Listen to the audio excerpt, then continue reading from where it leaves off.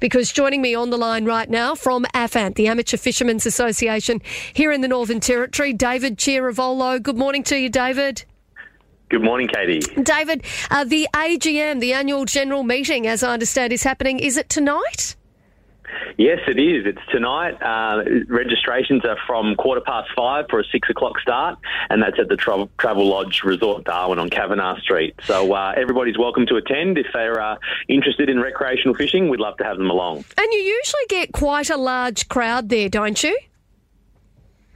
Well, yeah, look, it certainly varies with the issues of the day, and I think increasingly people are obviously getting more and more of their information online and from social media, but we're excited this year to be inviting our regional representatives, our club delegates and regional members to attend online, and of course our Darwin people will be there in the room, and if you're not a member, you're still welcome to attend. We've got some really hot issues being covered, ranging from cotton, fishing access, and also the management and research of some of our key fisheries.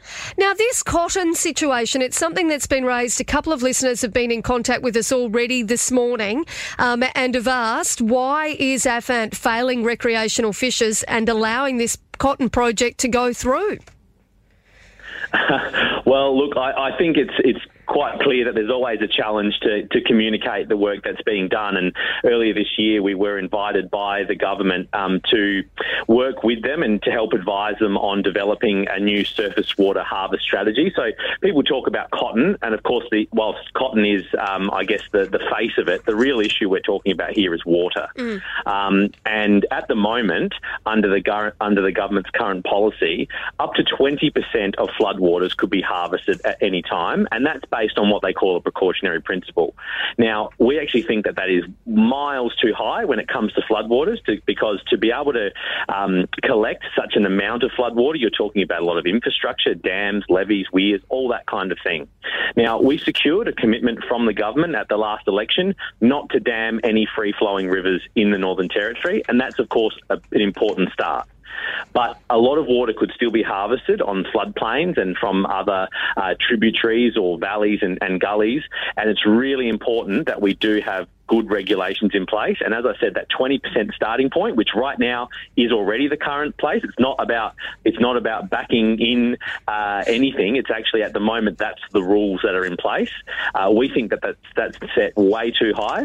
We've been providing that advice to government, and they'll be coming out with a policy on that, we believe, early next year, which will then go out for public consultation. So it's certainly not the case that we haven't been active in this space. We've been very active in this space, doing a lot of work, dotting the I's, crossing the T's, and engaging with a lot of the other agencies. And tonight, as people will see, we've got I guess a few sides of the story. So we'll have the CEO of NT Farmers, Paul Burke, there talking about cotton industry plans.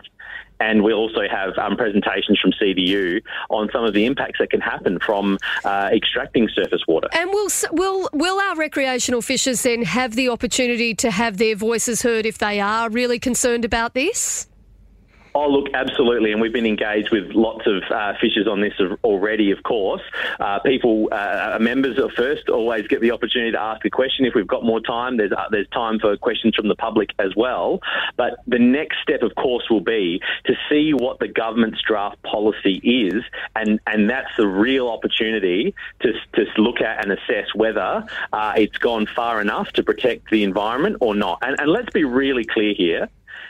AFANT and fishing in the Northern Territory, we're not talking about sustainability. We are talking about abundance. The Northern Territory is famous for its abundance, not for being managed down to some drip-fed sustainable level, but being at a level that is naturally abundant. And that is what we're aiming for. That is our pass mark and nothing less. So, look, no one make any mistake that for us it's all about ensuring that we have that natural abundance that the Territory is so famous for. All right. Now, I know that you're also going to have the Minister for Recreational Fishing, Paul Kirby. He's going to be there to provide a bit of an update on the government's $50 million Recreational Fishing Future Fund. And also, he's going to be announcing some key funding commitments, apparently, on some of those projects for 2022. What are you hoping for, David? Well, look, the $50 million announcement, of course, was a big deal when it was first made back in 2016, and we really do need to see the delivery of that in full. Obviously, we've seen some big announcements this year around Point Stewart, but we know that there are improvements that need to be made to the Dundee Beach boat ramp.